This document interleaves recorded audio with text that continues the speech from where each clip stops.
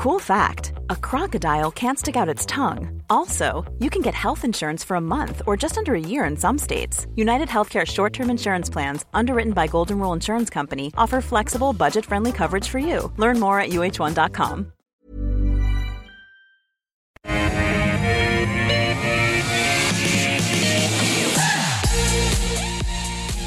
Hello, welcome to the afternoon here on Ausbiz Live from our Barangaroo studios. You've tuned in to The Call, 10 stocks picked by you. I put them to two experts. We do it all in an hour on this Thursday, the 4th of August. Our expert panel today, Mark Gardner from Macro Capital. Mark, good to see you. Good afternoon. Henry Jennings from Marcus Today. Afternoon to you. ASX 200 back at 7,000. Are the Bulls back?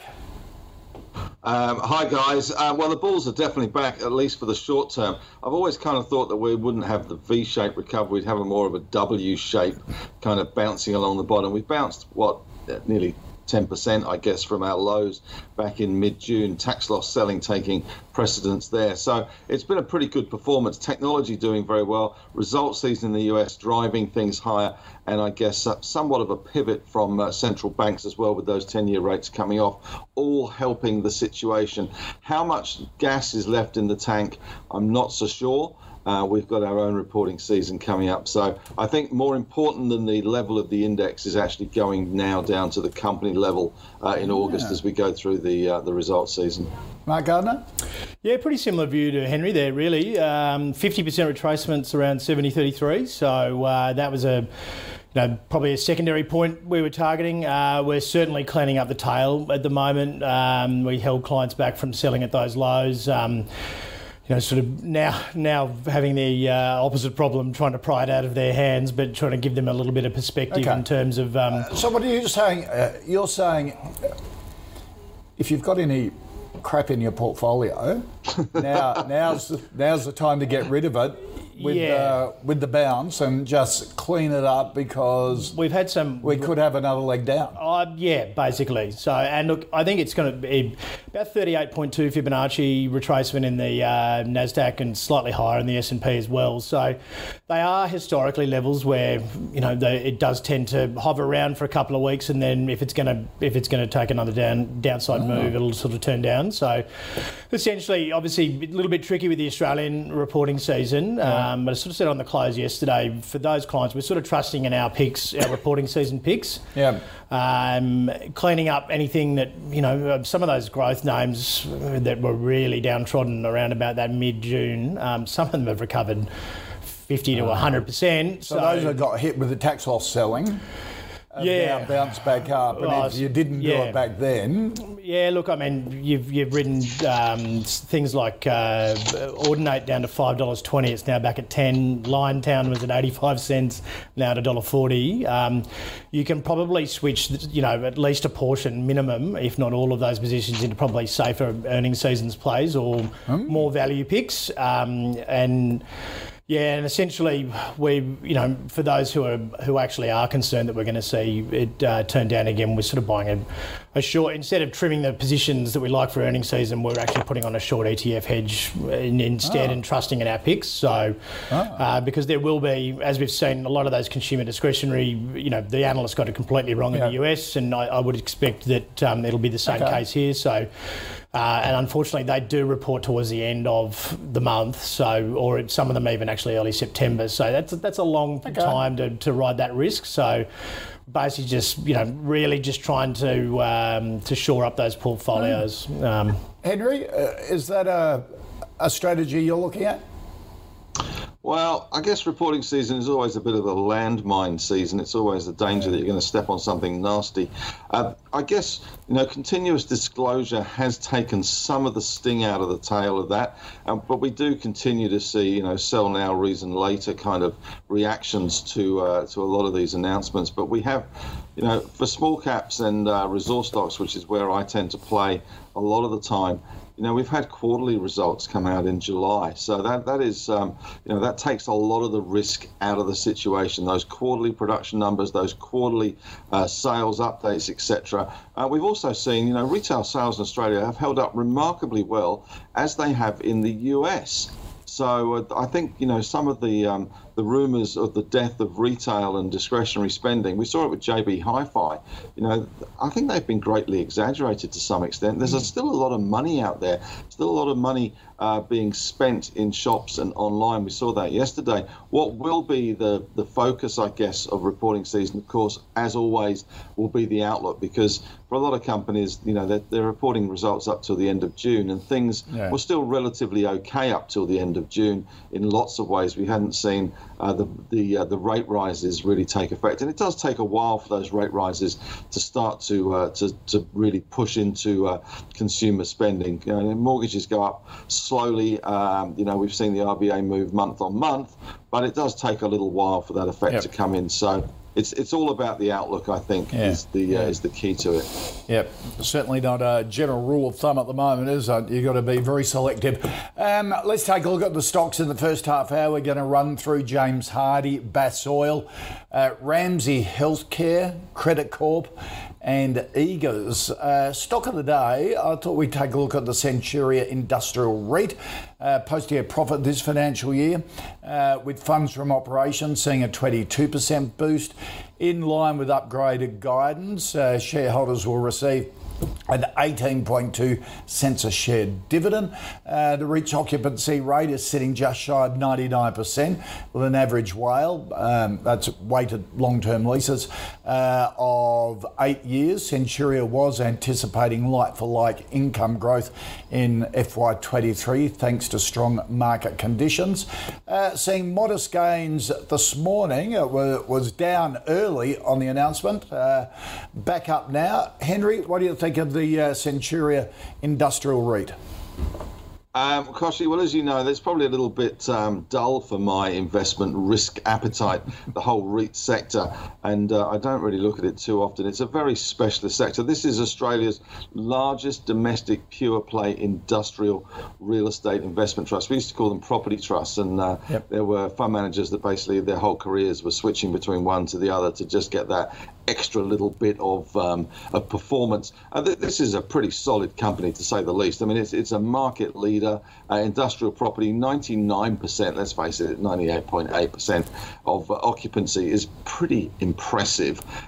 Don't seem to have been affected too much in the economic downturn. The problem that REITs have is as interest rates go up, that does tend to affect the cost that they borrow at. This is only 33% geared, so it's relatively lightly geared.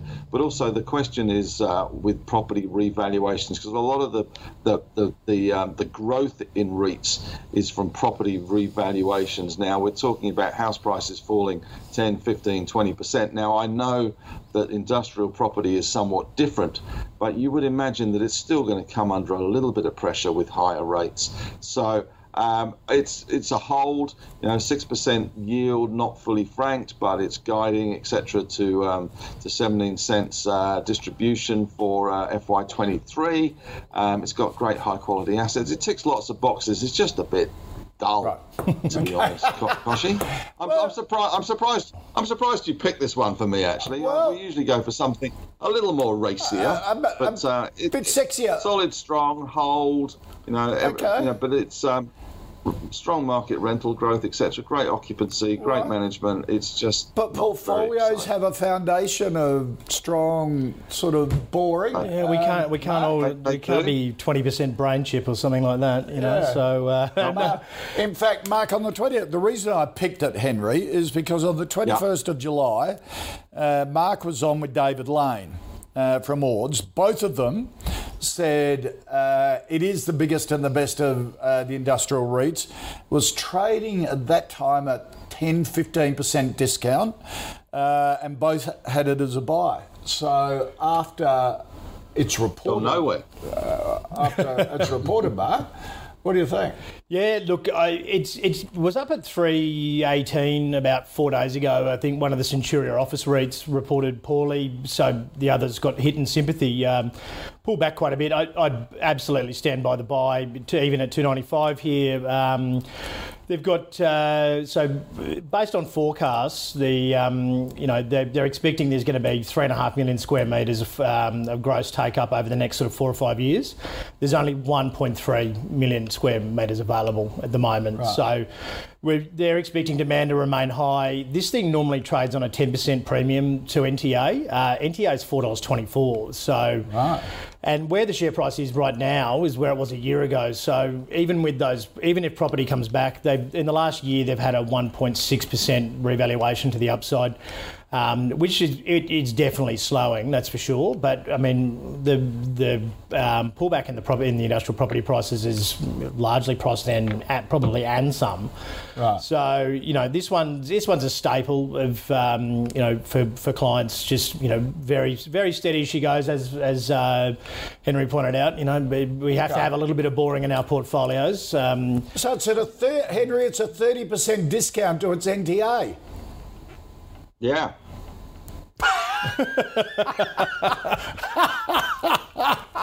All right. Okay.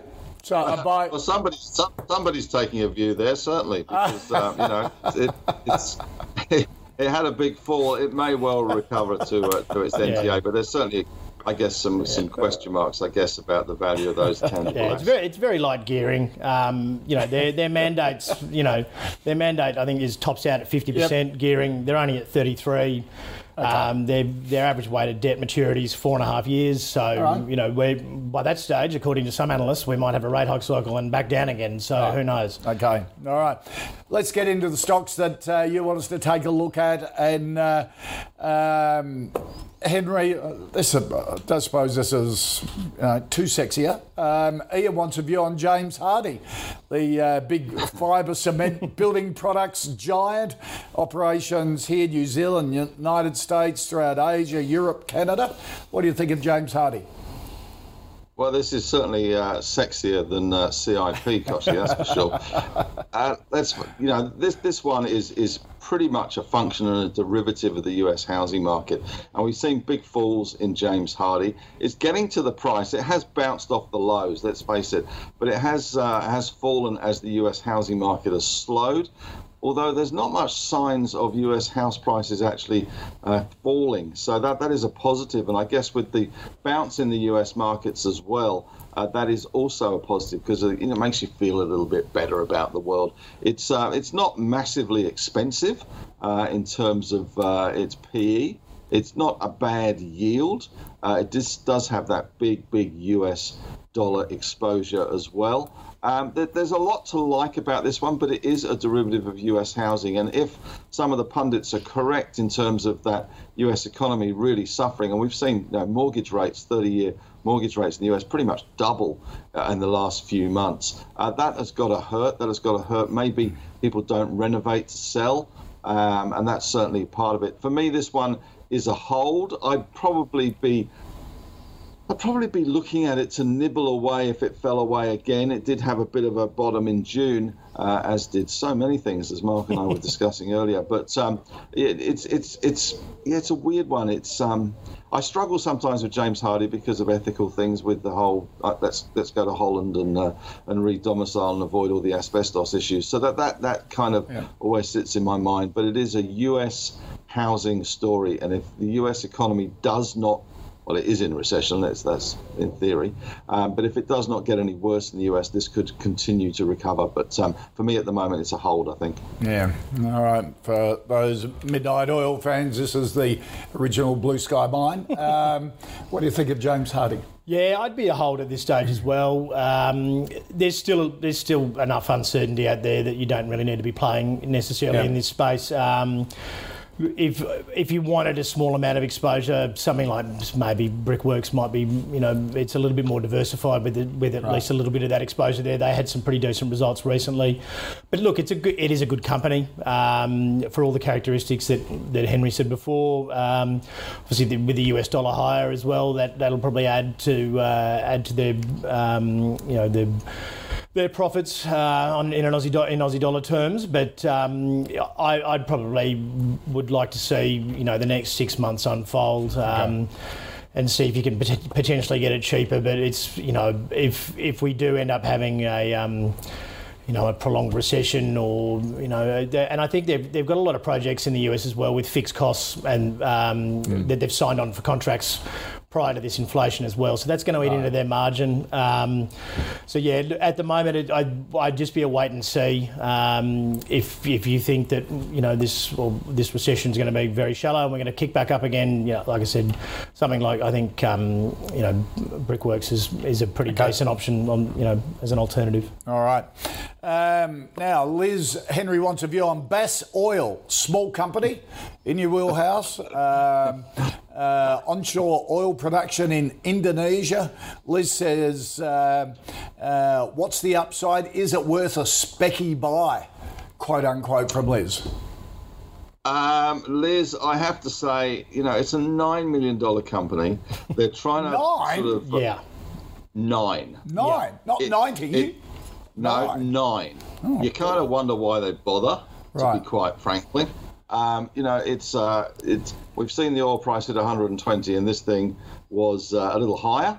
They did do a capital raise at 4.5 cents. They are trying to push into the Cooper Basin here rather than just rely on that Indonesian asset, because they're trying to push into the East Coast gas market and the shortage thereof to exploit that. Cooper Energy has actually got around 4 or 5% holding in this one. But the problem is, not only is it a $9 million company, the newsagents downstairs to my office is probably worth more than that.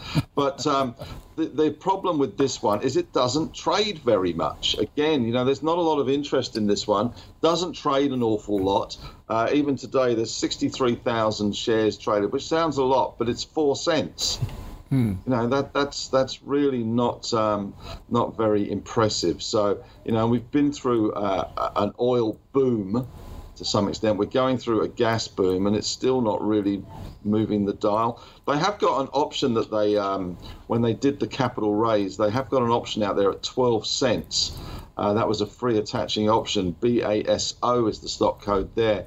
And sometimes companies really try and pump up the stock price to get them to 12 cents over a period of time so they can get that extra money in. But it's only going to raise 600 grand, so it's hardly worth getting out of bed for. So not for me. Liquidity, too small. And I play in the small spaces, but this one is even too small for me. If you're going to play the oil and gas sector, there's probably better things to play, I have to say. Okay. Yeah, I couldn't agree more. Yeah, 9 million market cap, super thin. There's 100 different things you could do with your money better than this. Their listing fees must be huge compared with the size of the business. You've got to question why they're listed. Particularly, they've been listed for quite a while as well. So, net profit has been declining, revenues have been declining in a market where the oil prices rallied considerably. So, you just do not need to be there. You will end up paying a premium to get in and probably a premium to get out because it's so thin. It's just definitely not. All right, let's go something slightly bigger, more traditional. Ramsay Healthcare, Mark, the big global healthcare company, 221 hospitals, 14-day surgeries, Australia, UK, France, Indonesia, Malaysia, Italy, employs 77,000 staff. It's huge, isn't it? Yeah, absolutely. Obviously, this one under takeover offer, which I think the initial bid was $88. I think it got to $84. As per our normal routine, we got clients out of half. Within a couple of days of that announcement, which is just generally a good tactic. It's drifted off now to $70 at the moment. I've got quite a few doctor clients. Who've dealt with primary healthcare and Ramsay and things that they like them as operators generally. But I would, there hasn't been a lot of news come out of this KKR bid. It has gone quiet, hasn't it? It has gone very quiet, which is, I guess, is why it's drifted off. They say that they're looking at pricing up the hospital, the actual assets, the property assets. which is why it's taking a little bit longer. But I would expect, something of this size. There's been a lot of infrastructure buying from private equity over the last 18 months. This is a non-cyclical, almost infrastructure, I suppose. So, for clients for a little bit of safety. Obviously, we've had CSL rally back up to $300. Sonic's probably our preferred in this space, but you've probably got a margin of safety, given the healthcare sector's probably rallied around about to, as about 4 or 5%, which would basically, if the deal doesn't go through, they're probably around about fairly priced as it is. So, but obviously with an upside, if the deal goes through. So for really conservative clients, we've allocated some capital there, thinking, even if they bring the price down to say 82, you're still making, 12 to 15%. And, there's some safety in that, if the market does turn back around. So you do it as a buy? Oh, yeah, I would at the moment. But it does concern me that they haven't had that, they had no news is not usually great, but we generally like that, the healthcare sector as it is. It hasn't really rallied anywhere near as much as the general market over the last couple of years. So, and I think something like most people have got a lot of CSL as it is. Yeah. So, it's another big, large cap option there for you. Henry? Well, the Barbarians are in ICU at the moment rather than at the gate with this one, with KKR. I'm with Mark. I can't. There's a trade here. I'm scratching my head because the initial proposal, non-binding, highly conditional, etc., was $88. Now, they haven't actually walked away from this. They're still doing due diligence, and I think part of the problem, Koshi, I guess part of the problem with Ramsay, forget the bid, is a number that you mentioned in your introduction, 77,000 people. Now, the problem is those people are getting, one, they're hard to find, so it's hard to expand, and also those people are getting more expensive. Ramsay is very big in the UK and in France and in Europe. They made some big acquisitions there, and I think that's part of the problem why KKR are struggling to get their heads around really what it's worth. But you know what? If you're going to spend all that time putting an $88 bid on the table, you're not going to walk away that quickly. And that's what they've done. They haven't walked away yet. They haven't officially walked away. So they're still rumbling around the background. The trade, the big deal that they were trying to do, and I think there was one big Aussie pension fund that was looking at this, was to sell the property portfolio. Maybe they could sell it to CIP, but sell the property portfolio. And then they would create a sort of a trust, a bit like Bunnings do, and they would lease back the properties for the actual running of the hospitals and the healthcare businesses they have. So freeing up that, and I think that was there's quite a lot of money tied up in that property play, and I think there are a number of people that are looking at that. But the whole European thing does complicate matters. I think KKR will be back. But I suspect they will be back at a lower price. They will adjust the price, and then we'll see Ramsay say, well, that's too low, we're not going to play with you anymore. And then they'll try and talk them up, and maybe they will meet somewhere in the middle for some sort of deal. But at $70, $71, you kind of think the downside's a bit limited from here. Yeah. And it is a relatively safe-ish play, relatively safe-ish. Okay. What price would they be without the bid?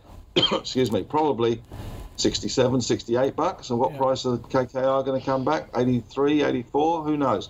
But for me, this one is probably a buy at the moment, I have to say. And I keep looking at it, and I'm tempted, but it's probably a buy for me. Okay, all right. And Barbarians are the Gators. Henry talked about great book and movie as well. Mark Bryan wants a view on Credit Corp, the big debt financing business has taken a bit of a hit. They reported the other day and said there weren't enough loan books around for them to go. Big financial institutions have their loan book, sell it to Credit Corp for cash up front, cents in the dollar, and Credit Corp get the debts in and keep it. Which is, fairly different view to what the analysts are saying about household finances. Like, these guys can't even find distressed debt. Didn't they say one of the reasons they're can't find distressed debt is because everyone's paying off their credit card? Yeah. So, look, my only thing with this one is I don't necessarily mind the company, but obviously we're potentially in a turn of cycle here. Australia's had one fairly shallow recession in 30 or in 40 years. So you're really trusting in management to be able to execute, because they're going to have to pivot their business model a little bit if we do start to see higher distressed debt. But it doesn't. That's good for them. But it does increase their addressable market. Yeah. So it will come down to selection for them, their ability, because realistically, the default rate in Australia has been below 0.5% forever. So they haven't really been tested in terms of their internal processes as to whether, and the credit rules as well. Obviously, you don't pay off a small bill that goes on your credit rating in Australia. Your credit scores with all the companies now, pooling their data, and it has a pretty big effect on you. So it'll be their ability to be able to select the debt properly. So for me, it's probably a little bit of a wait and see to see. Right. But if you trust in management, with more distressed debt, there will be a much larger addressable market. But as it stands at the moment, probably, it doesn't really move a hell of a lot either. So, except for the other day, forward PE is the same as the trailing PE and the sector PE. The dividend's not great, so probably not no reason to be there just as it stands at the moment. So I'd just have it on the watch list. Okay. Henry, what do you think of Credit Corp? They've gone into the US as well, haven't they? Oh, are you on mute? Sorry, I'm not sure when Mark says they don't move a lot. They've gone from $35 to $18 in the last year, so that's a fair old move. That's certainly more exciting than CIP rather. So that is a fair old copying it move. What's been interesting, I guess, is the stock price has been on a bit of a slide. You can see there, it has bounced from that $18.5 level back up to 23. It has been on a bit of a slide, even though we've had so much talk about recession. Yeah. And these guys, as you say, they buy these purchase debt ledgers, especially in the US. It's they've got to find them. They've got to find. I guess it's kind of a weird situation. You've got to find good quality debtors. Yep. You've got to find guys that can pay but won't pay, or can pay at the end of the day and will pay, or at least will do a deal, rather than people that have got no money and just going to walk away. And that, of course, is a far more prevalent thing in the US, which has probably hurt them a little bit. The other thing that's hurt them, of course, is the fact that you've got 3.5% unemployment in the US, 3.8% unemployment here. Yep. And that does hurt. People are servicing their debts, and that has hurt them as well. Interestingly, Macquarie still has an outperform on this one, but slashed its price target. This is a cracker. I love these when they do this. They slashed their price target from $37.80 to $24.90, basically because I think the $37.80 just looked too stupid for words. So they had to get it more in line with where the price is, and they put an outperform back on kept it on the stock. Because of the potential for one-off, as they call them, PDL, which is the purchase debt ledger acquisitions. It should be a bit of a business that does okay when we see a recession, or we see people struggling with their mortgages, struggling to pay their bills. But that could take a little while to come through. And I think the downgrade from management recently is enough to put it maybe on the watch list, but not enough to put it on a buy list. For me, it's probably still, we've got a few holds today, more than a Greco-Roman wrestling match at the Commonwealth Games. But I think, this is a hold at the moment. And let's see how, as Mark rightly says, let's see how management does in regaining our trust, because it has halved Right. in the last year. Okay. Right, back to the not moving outside of earnings season. It doesn't, and then it moves. And then it will have a severe move, and then it kind of ranges. So sure. But just to fill in some context there. Okay. Henry Murray wants a view on Eagers, Australia's oldest automotive retail group. I didn't realise it started in 1913. About 200 new car dealerships throughout Australia and New Zealand.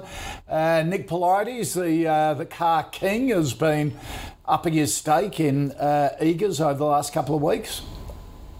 This one's done very, very well. It's been a great performer, and I don't see any reason why it shouldn't continue to be a great performer. Of course, it got sold down in the June mayhem that you can see there from the chart, bottomed mid-June, as did lots and lots of things. Since then, we've had a bit of a market update as well from these guys, and it seems that our appetite for new cars is insatiable, and the supply for new cars is not insatiable. I'm not sure what the opposite of that is, but it's constrained, shall we say. So getting hold of your new Toyota Land Cruiser, etc., is quite hard work.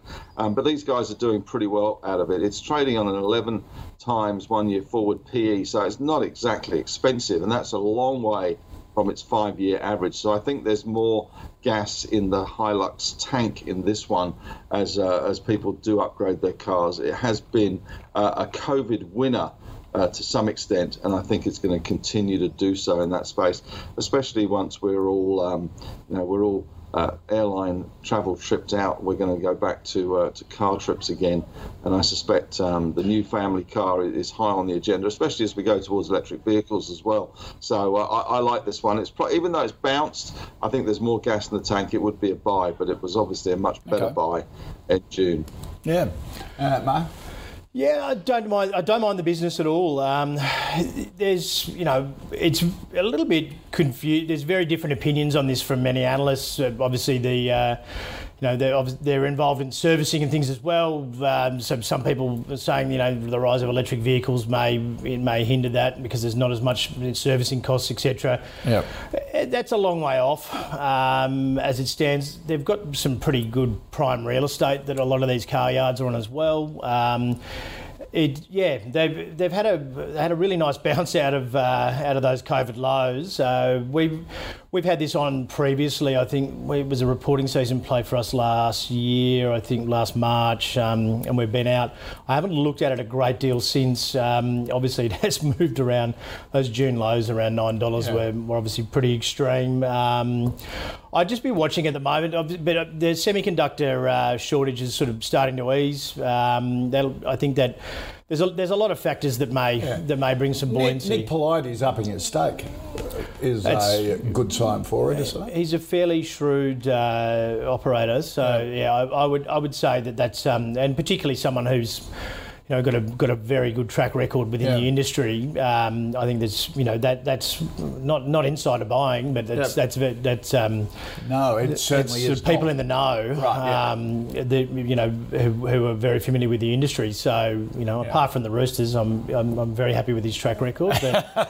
But at these prices, it's had a pretty sharp bounce. At these prices, I'd definitely be holding it. Maybe, and I'm just a little bit wary of where the index has bounced back to overall, and a little bit cautious for the next month, or a month to 2 months. So maybe try and pick this up a little bit lower, but definitely a hold. I like the company. Okay. All right, let's recap the first 5 stocks and our stock of the day, which was Centura Industrial REIT, a hold from Henry, a buy from Mark. James Hardy, a hold from both. Mark in that sector prefers Brickworks. Bass Oil, too small, a no from both. Ramsay Healthcare, a buy from both. Credit Corp, hold and watch from Henry, a no from Mark. And Eagers, a buy from Henry, and a hold and a watch from Mark. Here on the call, we've been tracking the call's High Conviction Fantasy Fund as picked by our investment committee. Latest episode of the committee meeting is up live on the platform ausbiz.com. Let's check a portfolio update. So heading into August, Ordinate was removed the investment committee sort of agreeing with comments of Mark a bit earlier. Take your profits and run on that. And Oz Minerals was added. The committee also upped the size of its Woodside holding as well. Henry Jennings, of course, part of the investment committee. We'll update you on the portfolio, how it's travelling a bit later in the week. Keep sending your requests through here to the call, because that's the first filter to get up. At CMC, we've been in the game for a while, and although a lot of things have changed, our mentality hasn't. We aim to give experienced traders the best trading experience, like our expert platform with its second-to-none trading tools. Plus, our pricing is completely transparent. That's why people who've been trading for a long time stay with us for a long time. So if you're serious about trading, switch to the market leader trusted for over 30 years. Trade CFDs your way at cmcmarkets.com. You don't own underlying assets. Consider relevant PDS and TMD or information memorandum for CMC Pro accounts at our website. To the investment committee. This half hour, catching up, we'll be covering Pilbara Minerals, Capital Health, Redbubble, Block, and also Stockland. Henry Jennings, Richie wants a view on Pilbara Minerals, the lithium miner. Hi, Richie. Anyone that follows my stuff in the newsletter will know that I am a Pilbara fan. Yes. I am a lithium fan. These stocks have bounced extraordinarily well off that June low, almost like tech stocks to some extent. The great attraction of Pilbara Minerals is that it is producing now. It is selling that wonderful white powder, the lithium powder, now. And that is a big plus. There's lots of promises about tomorrow and 24, 25, 26, and there's lots of guys out there. But the truth is that there is a lack of supply of a critical metal that is going into electric vehicles for the next 2 years. And Pilbara is tapping into that. They've just completed their 8th auction, the BMX Bandit auction, which is they have an auction for the kind of the stuff that they have left over from their long-term contracts. And again, another really impressive price they got for that. That's they got a $7,012 a dry metric ton for spodumene. That is pretty good. I think that was around 3 to 6% higher than the last auction as well. So that is a pretty impressive result. And as Oscar Wilde once said, the rumours, it wasn't actually Oscar Wilde, it was Mark Twain, but the rumours of the death of lithium has greatly been exaggerated. And these guys have had some production problems. They have had issues getting staff, as have lots of Western Australian companies as well. But that is, I guess, going to be resolved over time as COVID hopefully becomes a dim and distant memory. So I think this one is still a very, very solid buy. And if you look at where the spot price is for lithium and the prices they're getting in the BMX auctions, which is, I guess, a very real-time guide to the demand, they had 67 bids for that spodumene that they were selling. 67 bids, that's pretty strong demand. Yep. And you put the spot price in at the moment, you will get a valuation way, way, way above where they are now. And of course, that's not something that people can rely on because things change. But these guys are producing. I like this one. It's kind of a core lithium stock to own. Yep. And the BMX Henry was talking about has got nothing to do with the bandits, but stands for Battery Material Exchange, which is the platform that they sell them on. But it is impressive, Mark. Yeah, no, that auction platform is genius, really, and it gives a lot of transparency where. The lithium stocks really got hit on a Goldman Sachs report, but you go in and you get almost reading a couple of the updates recently. The CEO almost sounded quite irritated at that speculation, but and that the amount of bidders for that is up by 50% from the last auction, and then which was up from the previous. So the demand is definitely not drying up at all. I couldn't agree more with Henry. This stock is the most overweight stock I have across my clients. Even at these levels, it's had the bounce? Oh, it's absolutely. This is really only recovered what it got from some speculative report that. So is this the pick of the lithiums? Oh, it is for me at the moment. Look, I didn't mind having some Liontown and things on, obviously, but the uncertainty. I've sort of switched back out of Liontown on this bounce to get into more certain, a little bit more certainty. But Alchem's pretty decent as well. Yeah. They're probably a little bit further ahead than Pilbara. But they're 90% margins. Even if they've got to go and chase staff, it's not going to hurt them too badly. Like, their margins are so fat that it really doesn't.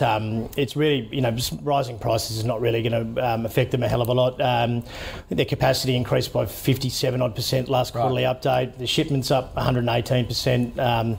And as Henry, pointed out, they're producing now. They're taking advantage of as much as they possibly can. I don't think we'll see a dividend necessarily from these guys anytime soon, because I think they'll be focusing on trying to expand production as much as they possibly can. But definitely a buy for me. So Pilbara and Alchem in this space for you. Pilbara, Alchem for you, Henry, or both? Well, that's a bit like the little guy from El Paso, isn't it? The taco kid. Why can't we have both? Yeah, exactly. I agree. Absolutely. Yes, okay. All right, good answer. There's a bunch of other ones as well. I think if you concentrate on the ones that are actually benefiting from the high prices at the moment, rather than the high prices promised tomorrow, I think that's where my money is focused. Core Lithium, I own that one. PA, that one's coming on stream in the fourth quarter of this year, and ramping up production next year. So that one's all been quite good as well. All right. Mark Yaz wants a view on Capital Health Group, Victorian medical diagnostics company. Yaz says, would you see this as a long-term hold? I didn't know a lot about this one. Obviously, it's fallen away, with the rest of the market in sort of recent times. Look, it hasn't got a massive market cap. It's pretty middle of the road, really, in terms of PE. Trailing PE, dividend, forward PE, and against the sort of sector. I'd probably rather go with the bigger players at this stage, just with a little bit more of a level of certainty. But I didn't know a hell of a lot about it because it just obviously we're a little bit more focused on the larger caps. Mainly regional Victorian and Melbourne. Yeah, so I mean, it could be a potential takeover target at some stage, I suppose, but.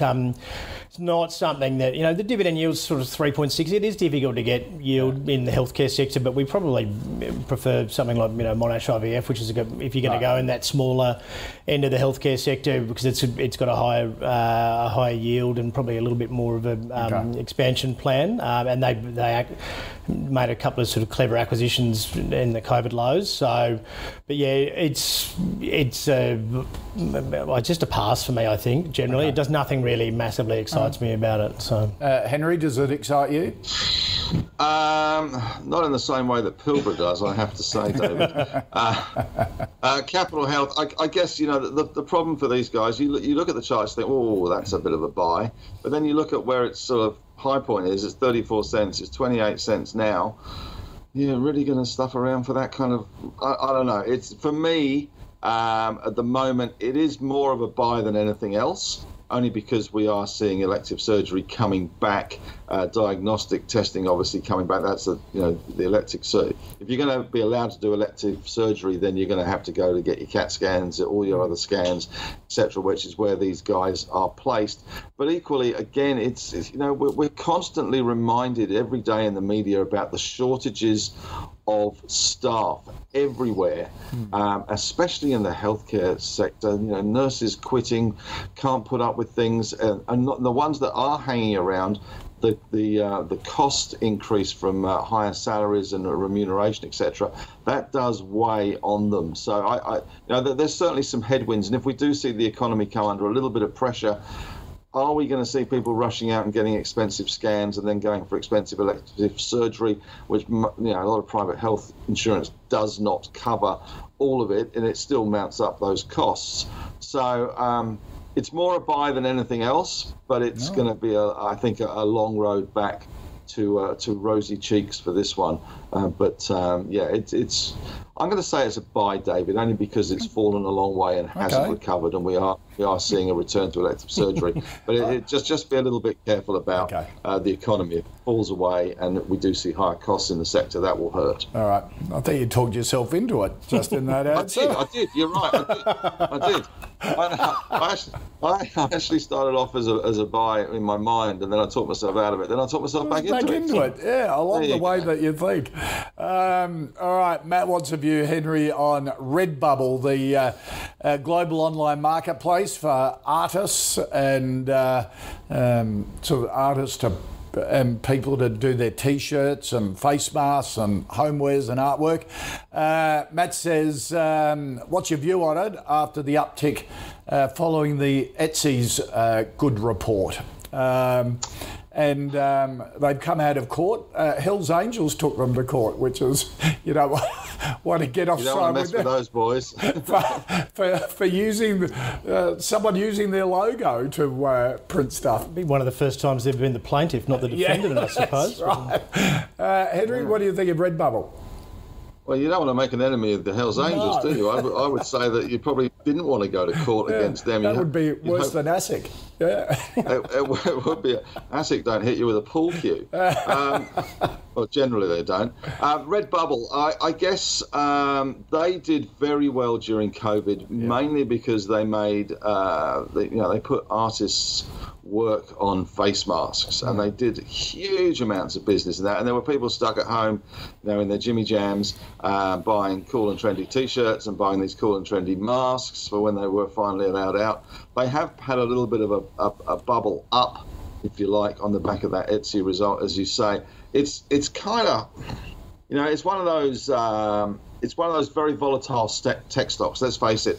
And we have seen the Nasdaq rally, 15% off its lows. We've seen our tech sector rally quite nicely as well. This one hasn't really joined in too much as yet, but it's one of those go-to, let's chuck some money at the tech sector. Oh, what shall I buy? Oh, Redbubble, Temple & Webster, 360. You look through. There's a whole list of past miscreants that you can lob money at.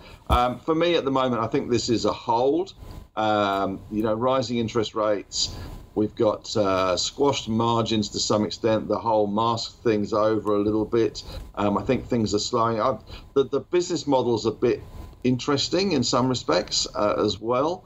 It does allow artists to put their stuff on face masks and T-shirts, etc., which is great, but I'm just not convinced that it's a long-term. Okay. It's got enough moats to make it worthwhile. Not for me. Mark, the fans of it say it's got a lot of money in the bank and is a natural acquisition for Etsy. Well, look, it's not really a space I've been paying a lot of attention to. It sort of, in my mind, it kind of had its time, obviously, with the face mask, etc. I've used it. It's a great concept. Don't get me wrong. Their costs have gone up quite a bit as well. I think they, obviously with the rise in the share price and they're making great money, they've gone and hired a whole heap of staff, which may or may not have been, absolutely necessary. In the retail space, I think there's better options at the moment, particularly how downtrodden that sort of sector has been. But as Henry says, for probably more of a trading stock at these prices at the moment. It's not really for us. Okay. No. All right. Mark Harold wants a view on Block. Harold says thoughts on Block, considering all the Zip/Sezzle dramas. Of course, Block is the used to be Square, bought Afterpay, merged the two together, renamed the company Block. Yeah, there's the US operation has a lot of different moving parts. They've, a lot of people are even using their product now as their almost their bank account in a way. There's a lot of crossovers. It's a super competitive space, particularly the buy now, pay later part. Everyone's got it now. It's not really something, it's not a space we've necessarily been focusing on. For us, it's probably a little bit more of a trading stock. We sold our Afterpay on the takeover as it was. We thought, that enough was enough. and we were actively getting people out of Zip. There's only the true believers with that left on amongst the macro clients. So, I just don't need the stress at the moment, considering it was only 7 weeks ago when the world was ending, and this thing was would have been down around the $84 mark. So. And a lot of clients have said, oh, well, if I dollar average there, but I mean, they probably started dollar averaging much higher. So it's not something we're generally focused on. It's more of a buoyant market stock, really. But yeah, we'd probably just be a pass and avoid for now. Okay. Henry? I mean, Block is very, very volatile. It's run, as Mark says, 50% from its lows. I think the whole buy now, pay later thing is a little bit of a sort of a diversion for Block. Being the Square thing, they're the guys that have the booping as well. You can, that small retailers and small businesses have the Square that they can do the point of sale charging, etc. And buy now, pay later integrates into that. The other thing that Block has, which some people may or may not know, is, of course, it has quite a big exposure to Bitcoin. And it's no coincidence that as Bitcoin has rallied off its lows and the whole crapto collapso has not happened, at least not in Bitcoin, then we have seen a Block rally as well. So frequently you'll see a move in Bitcoin or the digital currency space, and you will see a similar move in Block. The US consumer demand is holding up pretty well, and that's the big key to this one. And I noticed on CNBC this morning they were talking about a very large option. Sorry, I should have mentioned that. But a very large option trade that had been taken out on the back of Block's results, which are coming up very shortly, if not tonight. I think they are out. Okay. So we could have a big movement in Block, but it's certainly recovered really well. It's very much a US stock these days. Afterpay was the big push into the US for the Aussie company. And look, Square was way much bigger than Afterpay, wasn't it? Afterpay was an afterthought. Yes. It really was an afterthought for them in terms of just the ability to tack on that buy now, pay later to their already, their point of sale and consumer offering that they were doing. And as Mark says, it's almost like a bank account. Yeah. So that buy now, pay later fitted in really well. But Jack Dorsey has been very keen on the whole Bitcoin and digital currency situation. So it's no coincidence that this one has rallied, as has Bitcoin. But the results tonight all important. But you know what? It's going to be volatile. It's probably great trading stock. And a serious reflection of NASDAQ. And if we continue to see NASDAQ push ahead, we will probably see Block push ahead. Okay. So, but yeah, it's just too complicated for me. I'm not a US analyst. Right. It's listed here, but it is a US business, let's face it. You can do share trading and all sorts of things on the US version as well. So, it's a product to keep an eye on. But at this point in time, VIX we're at sort of 10-week lows in the VIX, but we're still above 20. Yeah. There's certain... And we've had some really big moves lately. So you just if you like it, you certainly need to be careful because this thing will whip around. Okay. So. All right. And our final stock, Mark Tanya wants a view on Stockland, the big property organisation, diverse retail, office, everything. Yeah, fair bit of retail in there, which is not really something that we would, we're not that keen on at all. I think it'll still be a while before we see them. We've had the reopening, but we still haven't really seen the results of whether renters will basically for those retail spaces will still, they've probably never asked the question to renegotiate their rents in the past, and maybe they're in the habits of that. That might bring margins down. It is fairly cheap. It yields pretty well. Forward PE's way below the sector PE, so it looks fairly cheap. It's just more so Charter Hall, Long WALE, REIT is probably, or CIP would be my two preferences in the space. Waypoint was, but it's rallied now. You probably wouldn't be buying it up here, but there's better options within the sector, but that retail, I'm still a little bit wait and see on the retail, but obviously, where the forward PE is sitting here at the moment, so's the market. So I definitely hold it if you've got it, but I think you've got better options within the REIT sector, because the industrial's just got that underlying tailwind of there, but just being a severe lack of actual available space. So if interest rates do go higher, that'll be the one that's going to fall the least. Whereas, if interest rates go higher with something with as much retail exposure as this has got, obviously the shops will close as well. There'll be defaults and things. So, but it's a well-run business generally. It's a hold if you've got it. Henry? I'll make it simple. It's a hold. I guess it's in a bit of a sentiment hold at the moment because of the fact that it's got quite a lot of exposure to residential, and we all know the problems with that. It's kind of, REITs in general, property trusts, were designed to be, kind of dull and boring. It was designed to be a way that you could own an office building without having to buy the whole building. You could just buy a bit of it. It's got a pretty decent yield. It's not expensive, as Mark says. It does have that residential exposure, which I think is a bit of a handbrake on it at the moment as we're seeing rates rise. But we could see an improvement in the fourth quarter. There's a bit of project timing in there as well. It's hard to get excited about it, but equally it's hard to be Debbie Downer on it as well. So for me, it is a hold. But they're in retirement living as well. There's a very broad, but it's a very diversified real estate investment trust. Good yield, good management, but it has got that residential exposure, which is a bit of a handbrake. For me, it's a hold at the moment. If you've got it, no reason to sell it. If you're looking at REITs generally, there's probably sexier ones to play. Goodman Group is still the class act, I think, in the sector, and obviously has again a lot of diversified exposure, especially towards logistics centres, and they don't build too many of those anymore. So it's got a bit of a monopoly position there. So I prefer Goodman Group, but this one, nothing wrong with it. Good yield, cheap. Okay. Yeah. And if the REIT sector rallies, Goodman always outperforms really nicely. So, So if you're expecting a massive recovery in that REIT sector, I mean, Goodman's, it tends to really do very, very well to the upside. So, if it's been a bit quiet the last few months. It has, it has, but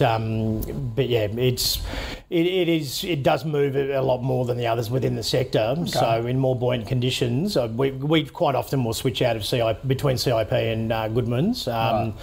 But Goodman's generally for us is a more buoyant market. Good tip. All right, let's recap the final five stocks this half hour. Pilbara, a buy from both Henry and Mark. Capital Health, Henry talked himself into a buy on that one. Mark is a no. Redbubble, a hold from Henry, a no from Mark. Block, a no from both. And Stockland, a hold from both. Henry Jennings from Marcus today. Good to see you, mate. Thank you kindly. See you guys. Mark Gardner from Macro, always good to have you in Barangaroo Studios. If you'd like any stocks that are of interest to you for me to put to our expert panel, put them in an email to call@ausbiz.com.au or tweet us using the @AusbizTV handle. You can see all the stocks in the calls fantasy portfolio at ausbiz.co/portfolio. Small caps coming up after this.